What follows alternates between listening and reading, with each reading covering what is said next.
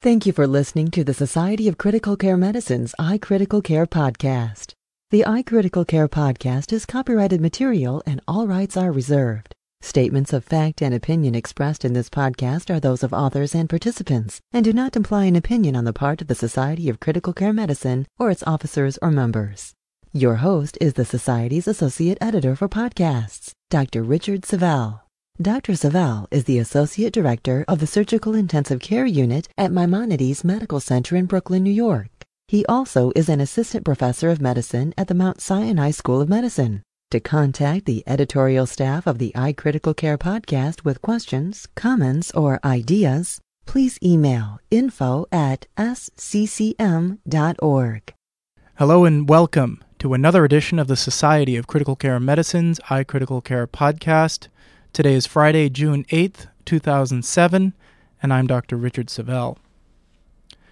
Joining us today is the Society of Critical Care Medicine's President-elect, Phil Barie, MD, MBA, FCCM. Dr. Barie will be discussing a study recently published in the Annals of Surgery entitled Early Antibiotic Treatment for Severe Acute Necrotizing Pancreatitis. Dr. Barie is a professor of surgery and public health at Weill Medical College of Cornell University in New York City and was a co-author on this important study. The reference is the Annals of Surgery, May 2007, volume 245, pages 674 to 683. And on a personal note, this was a topic that I'm very much excited about speaking with people on, especially people like Dr. Barie. And Dr. Barie, this is his second visit to the podcast, speaking on infectious issues in the ICU and using antibiotics to prevent them. So I thought this would be a nice follow-up topic for Dr. Barie. So thank you again so much for taking time out of your schedule to be with us. Well, thank you, Rich. When I did the first podcast with you, as I recall, we discussed the use of antibiotic prophylaxis in the intensive care unit in general. We made only passing mention to the issues that are quite complex indeed surrounding antibiotic prophylaxis, specifically of severe acute pancreatitis. So I'm delighted to be back and to have the opportunity to discuss this very controversial area with you and your listeners. Great. And, it's about a year later, so we have a year's worth of data. And I think you were actually alluding to this particular study in our last podcast, but it hadn't been published yet. So now we can spend a little bit more time. I thought we'd begin by giving you an opportunity to flesh out a little bit of some of the background issues of severe acute pancreatitis and, the big picture issue of preventing necrotizing pancreatitis from becoming infected necrotizing pancreatitis, and if you want to sort of take it from there. Well, I'd be delighted. People who work in intensive care units see only the most severe cases of acute pancreatitis. But in fact, pancreatitis presents with a spectrum of severity, and most patients actually have self-limited disease and do quite well. They may never require critical care. Current estimates are that about 85% of all patients with acute pancreatitis have relatively mild, self-limited disease and will get better on their own, possibly needing a laparoscopic cholecystectomy at some later time point if their disease has been caused by gallstones. So first, I think it's important to point out that we're talking about a subset of patients with very severe disease who are at increased risk for complications. Probably the most feared complication of severe acute pancreatitis is infection, but it is by no means the only such severe complication. Other things such as intestinal obstruction, intestinal fistulization, gastrointestinal or retroperitoneal hemorrhage from pseudoaneurysm formation, all are possible and possibly life-threatening complications of pancreatitis. They're beyond the scope of our discussion today. First of all, let's talk about what constitutes severe pancreatitis. Up until relatively recently, there hasn't been a consensus definition, but they are emerging now, and there are several different ways to assess this. The time-honored way has been to use a pancreatitis-specific scoring system, such as the Glasgow or Emery score, or the Ranson score developed at New York University in the early 1970s. Interestingly, these scores have withstood the test of time despite improvements in diagnostics and critical care, and remain reasonably useful estimates of severity of illness. But I think nowadays most people believe that the gold standard for the diagnosis of severe acute pancreatitis is to perform computed tomography. But not just any CT scan, because what you're really trying to do is CT contrast pancreatography, so that thin cuts through the pancreas are timed against a rapid dynamic infusion of contrast, hoping that the viable pancreas will actually be bright on the CT scan. Radiolucent areas or hypoperfused areas represent pancreatic necrosis, and by definition, nowadays, most people agree that pancreatic necrosis comprising more than 30% of the volume of the gland constitutes severe pancreatic necrosis. Now, who goes on to get infected? The more severity of illness one has, the greater the risk of infection. Probably the more necrosis that is identified objectively, the greater the risk of infection. The problem is that we're assessing the volume of ischemic or infarcted pancreas, but most of the infection actually occurs in the surrounding retroperitoneal fat. So some people wonder whether these attempts at objectivity even get us where we're trying to go diagnostically. The risk of infection may be as high as 25 to 50%. The likelihood of infection begins to increase at about 7 days after the onset of symptoms, peaks at around 14 days, and for the most part has subsided beyond 21 days. Most people believe that the source of the organisms that cause secondary infection of severe acute pancreatitis is gut-derived pathogens, perhaps reaching the pancreatic bed through lymphatics or even through bacterial translocation as a result of splanchnic ischemia that occurs from hypovolemia before the patients are resuscitated. I think I'll stop there and turn it back over to you. So just a couple follow-ups on that. I remember reading in one of the papers that they made severe acute pancreatitis analogous to severe sepsis syndrome, where sepsis with organ dysfunction is severe sepsis syndrome, and pancreatitis with organ dysfunction would be severe acute pancreatitis. Is that a reasonable statement? I think that is reasonable, and certainly there are analogies that can be drawn. Early severe acute pancreatitis certainly manifests the systemic inflammatory response syndrome, but the pancreas and surrounding peripancreatic fat is still sterile. At some point, some patients develop infection. Probably the best way to diagnose that infection is with CT-guided fine needle aspiration of the phlegmon. But it can be very difficult to sort out when sterile inflammation ends and invasive infection begins in the subset of patients who are going to go on to have that complication. I'm glad you mentioned it, though, because in our study, for those patients who could not receive a CT scan, for example, they were in early acute renal failure, and it was desired not to expose them to intravenous contrast, we used organ system dysfunction as a surrogate for severe pancreatitis as an entry criterion.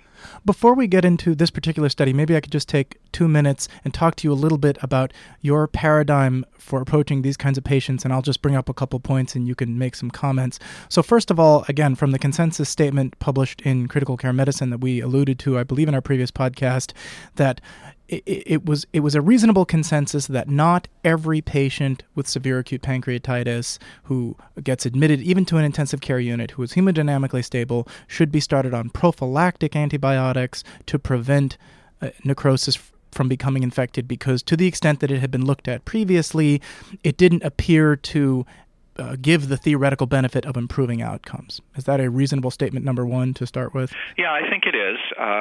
To make sure it's clear in everyone's mind, the consensus that was published in Critical Care Medicine a couple of years ago did reach the conclusion that antibiotic prophylaxis was not supported by the evidence and was not recommended. The readership really should go back and look at that consensus document if they have any involvement with patients with pancreatitis at all, because it discusses far more than just antibiotic prophylaxis, and really was the best evidence at the time, and was done very rigorously in open forum with well over 100 participants. And then the next step that starts to get confusing for me as an intensivist is, so that patient's put in the unit, and they start out stable, and they may become unstable. And I have a two-part question, and I'd love to hear your thoughts. So a patient becoming unstable at that point, hemodynamically unstable, developing signs and symptoms of actual severe sepsis, I think even you would say it's not unreasonable at that point to start antibiotics for concerns of I think we have we have to define at what point. Right. That was going to be my question. And then as the second part of that, to let you talk, is what is the role of a fine needle aspiration in that patient? Okay. That's the question. Well, patients with severe pancreatitis can be febrile, have leukocytosis, have a fluid requirement, and indeed have signs of organ dysfunction. The incidence of ARDS is about 8% in severe acute pancreatitis, and the incidence of acute renal failure is variable, but depends upon how much delay there is in the presentation of the patient and how well the early resuscitation is going. But the risk of infection superseding, as we mentioned before, is almost negligible before day 7. So you can have a patient who looks really sick, full-blown systemic inflammatory response syndrome.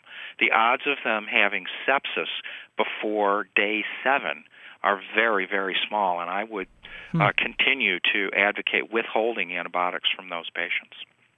And then the FNA, the timing of that. With respect to fine needle aspiration, I think that's the test of choice to determine if a patient is infected. Again, that's done with dynamic CT pancreatography, and fine needle aspiration is done of the phlegmon for gram stain and culture with the assistance of our interventional radiology colleagues. Again, though, if that fine needle aspirate is negative for infection, I would still favor withholding antibiotics, simply because the risk of acquisition of resistant organisms should infection occur subsequently, or superinfection with fungi, for example, is quite high in patients who are exposed to antibiotics who don't need them. And are there leaders in the field like yourself who apply the concept of sort of antibiotic de-escalation to pancreatitis, maybe saying that we don't want to be wrong, so you hit hard, get the FNA, and if it's negative, stop antibiotics, or is the concerns, are they slightly different there? Well, we're sort of sliding from prophylaxis into early empiric therapy. Right. When you're out at the day 7 to 14 day range, let's say, for example, that the patient has come in, been resuscitated, and looked well for a few days, but then starts to get sick again. For the purposes of consistency, let's say that's in the day 7 to 10 range. Right. It's clinical judgment to start antibiotics at that point. Okay. And certainly you wouldn't be faulted at that point in the course, but that's really early empiric therapy, not prophylaxis of infection. FNA is indicated then, and in my practice, if the FNA was negative, I would then stop antibiotics. Okay, so it is actually analogous in some people's minds then to a negative bronchoscopy in somebody with a presumed pneumonia that you started therapy. I think that's an entirely fair statement. Great. Sorry, I didn't want to get too much off a tangent, but these are sort of very relevant issues tied into what your study was. Sure. If you wanted to talk a little bit about the literature leading up to this study, because that's one of the challenges in this area, is that recent meta-analyses that may have shown some benefit to antibiotics, and then your particular study, you can talk about that if you want. This whole subject clearly causes a great deal of consternation, because I did a quick Medline search not too long ago and found that 4 meta-analyses in a review article have been published since January 2006. So clearly this is on people's minds. The meta-analyses that have been published recently actually reach conflicting conclusions. Some suggest that there is no benefit to antibiotic prophylaxis. Others suggest that there is. And I think it boils down to the rigor with which the meta-analyses are performed, and particularly the degree of heterogeneity of the included studies. As with anything else, meta-analysis is has a methodologic limitation of garbage in, garbage out. This literature goes back 30 years. The earliest studies from the 1970s are basically worthless because they studied mild pancreatitis, had no mortality in the series at all, and used such clearly ineffective agents as ampicillin monotherapy for prophylaxis. This literature really began in the 1980s with several studies, notably one from Italy and another from Finland, that reached conflicting conclusions about the efficacy of prophylaxis for prevention of infection in severe acute pancreatitis. But up until relatively recently, none of these studies were rigorously double-blind, placebo-controlled, and conducted in patients with proved or strongly suspected severe acute pancreatitis. So I think one has to be skeptical of meta-analyses that include many of these earlier trials because there are severe methodologic shortcomings in the early literature. The first really good quality paper in this field was published by Eisenman and co-workers in gastroenterology in 2004. The citation is Gastro 2004, volume 126, pages 997 to 1004. This is a multi-center study from Germany led by a group that is very interested in severe acute pancreatitis. And they did a randomized prospective trial of double-blinded, placebo-controlled, of the combination of ciprofloxacin plus metronidazole to placebo, finding no benefit to antibiotic prophylaxis in what many consider to be really the first methodologically rigorous prospective trial in the field, and that leads us to the study that we just completed. Right, and so again, this study of yours and the other part that seemed, I think, important to me, and again, teaching, fellows, is you're looking in the sickest possible population to see if this could be of benefit. And again, this was analogous to a podcast I did with Greg Martin where he was looking at, I know it sounds silly, but he was looking at albumin and Lasix to see if it was effective for patients with ARDS. And again, he said, we're going to start out with the combination first to see if there's any signal. And again, this is very similar. We're taking the sickest of the sick to see if there's any signal of benefit. Correct. Trying to get the sickest of the sick into a study accomplishes a couple of things. It puts the population most at risk directly under study and increases the statistical power of a manageable-sized sample. The mean and median Apache 2 score in our patient population was 12.7 in one group with a median of 12 and 11.5 versus a median of 9 in the placebo arm in our trial. To a card-carrying intensivist, that may not seem real sick.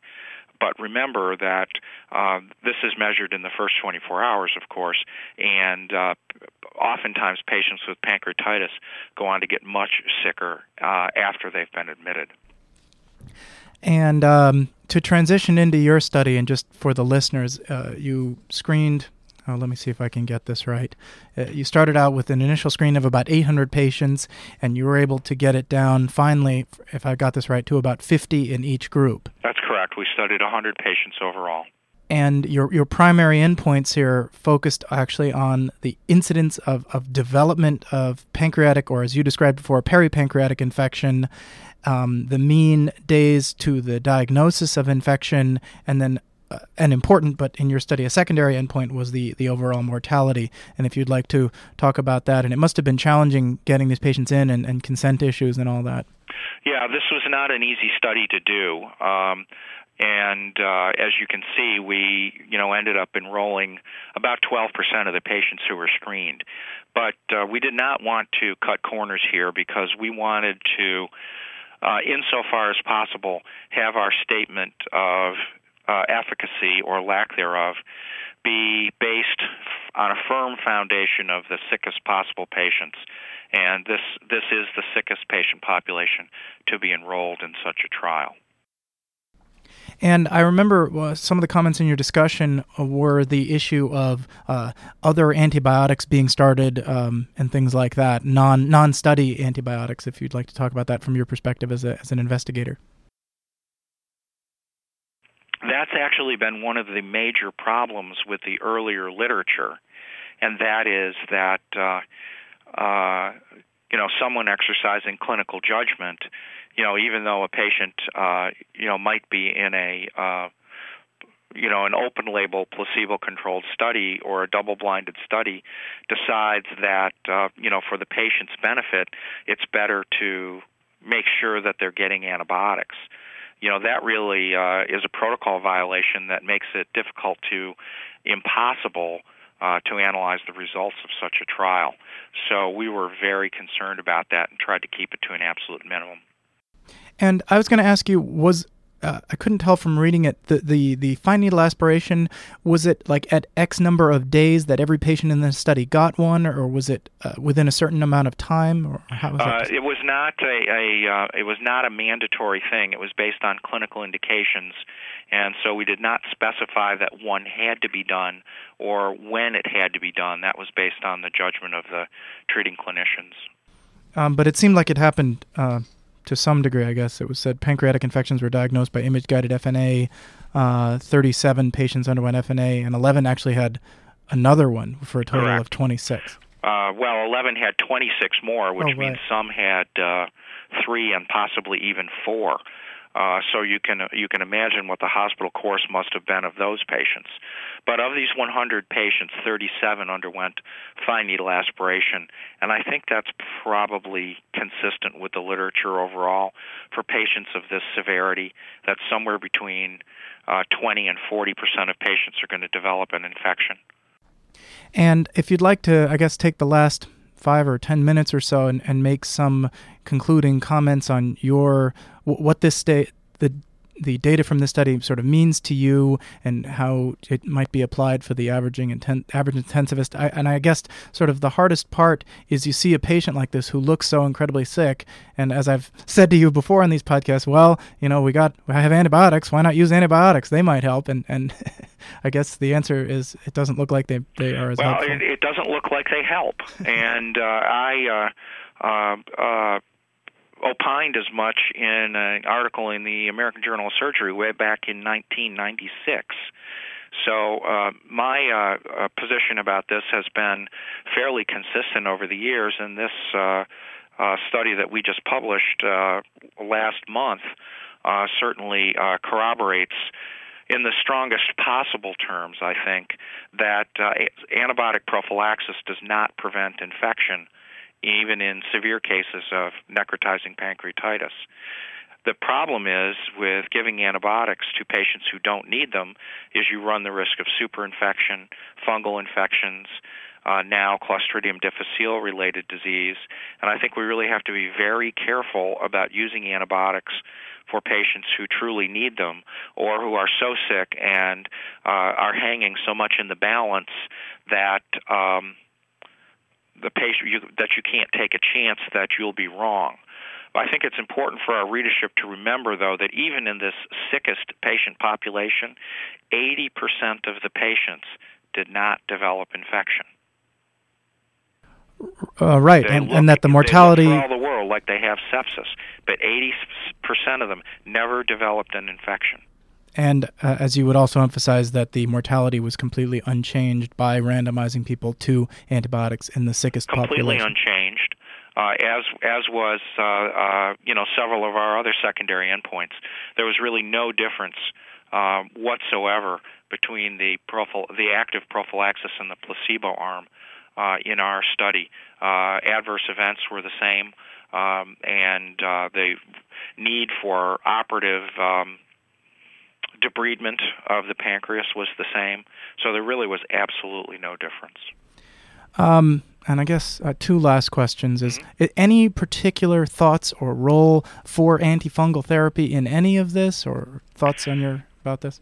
Well, I think probably not, with the proviso that if you do, as a clinician, opt for prophylaxis with antibiotics of severe acute pancreatitis, the likelihood of later fungal infection increases significantly. So if you're using antibiotic prophylaxis early, you probably should add antifungal therapy to your empiric therapy later. But I don't think that, the way to avoid fungal infections, in my view, is to avoid antibiotics. And then one last point, which should be fun to talk about, is as somebody who does these kinds of interventions, the timing of intervention for patients, surgical intervention for severe acute pancreatitis, and what is your current intervention of choice? Well, that has been in flux, and we now are reaching consensus that early operation is not in the patient's best interest. When we operate early, we're dealing with very edematous tissue planes. There's often hypervascularity and hyperemia, and the necrotic tissue has not demarcated. So we try not to operate at all. A patient with a positive fine needle aspirate is a candidate for operation. But if that patient isn't really sick, I would consider treating that patient with antibiotics to try to buy time. And if you can get the operation delayed as late as possible, even out to 3 or 4 weeks or more, you can operate often on a more stable patient. You can operate on a necrotic sequestrum in the retroperitoneum that has demarcated itself, and that allows you to do a more limited operation.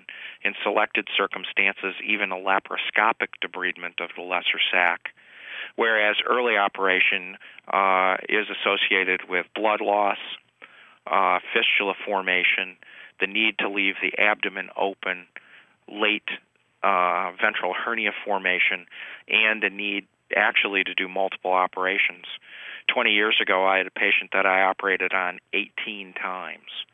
But that was a completely different era in the surgical management of pancreatitis. It's impossible to imagine that we would manage any such patient that way nowadays. One of the problems with this is no one particular hospital, unless they set up sort of a regional pancreatitis center for a metropolitan area, can see certainly a large number of these, as opposed to referral centers for other types of issues. Yes, even with our interest in pancreatitis here at the Cornell campus of New York Presbyterian, we admit maybe one patient a month to the surgical ICU with severe acute pancreatitis. This is perhaps one of the most challenging things that the ICU clinician can face, a hemodynamically unstable patient with organ dysfunction from severe acute pancreatitis. But we'll probably never know the answer as to whether the care for these patients should be regionalized, because they're a subset of a subset of patients. We've been speaking today with my colleague, Dr. Phil Barie, who will be next year's president of the Society of Critical Care Medicine, and we've been discussing an article published actually in the May 2000 edition of the Annals of Surgery, focusing on the topic of early antibiotic treatment for severe acute necrotizing pancreatitis. This was another important, large randomized trial, again showing no benefit to randomizing patients to try and prevent infection in the setting of necrosis. Thank you so much, Dr. Barie, for joining us today. Oh, it's my pleasure. Thank you for having me back on your program. This concludes our podcast for Friday, June 8th, 2007. Look for future podcasts featuring a wide variety of information important to critical care practitioners, including interviews with authors and discussions with prominent members of the critical care community. If you have comments, questions, or ideas for future podcasts, please call the Society of Critical Care Medicine's audio feedback line at 1-847-493-6498 to share your thoughts. For the iCritical Care podcast, I'm Dr. Richard Savelle. As a general study rule, practitioners should start preparing intensively for their board exams at least 1 year in advance. Register today for the Society of Critical Care Medicine's Adult and Pediatric Multi-Professional Critical Care Review courses, to be held August 7th through 11th, 2007 in Chicago, Illinois, USA. As a registered participant of a review course, you'll receive a free study aid worth $175. In addition, you can enhance your board review by registering for one of 2 pre-courses, the ABIM Critical Care Self-Evaluation Process Module Review or the Rapid Response System Training. Build a solid foundation and further your study efforts with the only multi-professional association that focuses solely on critical care. Register today by visiting www.sccm.org. or calling 1-847-827-6888.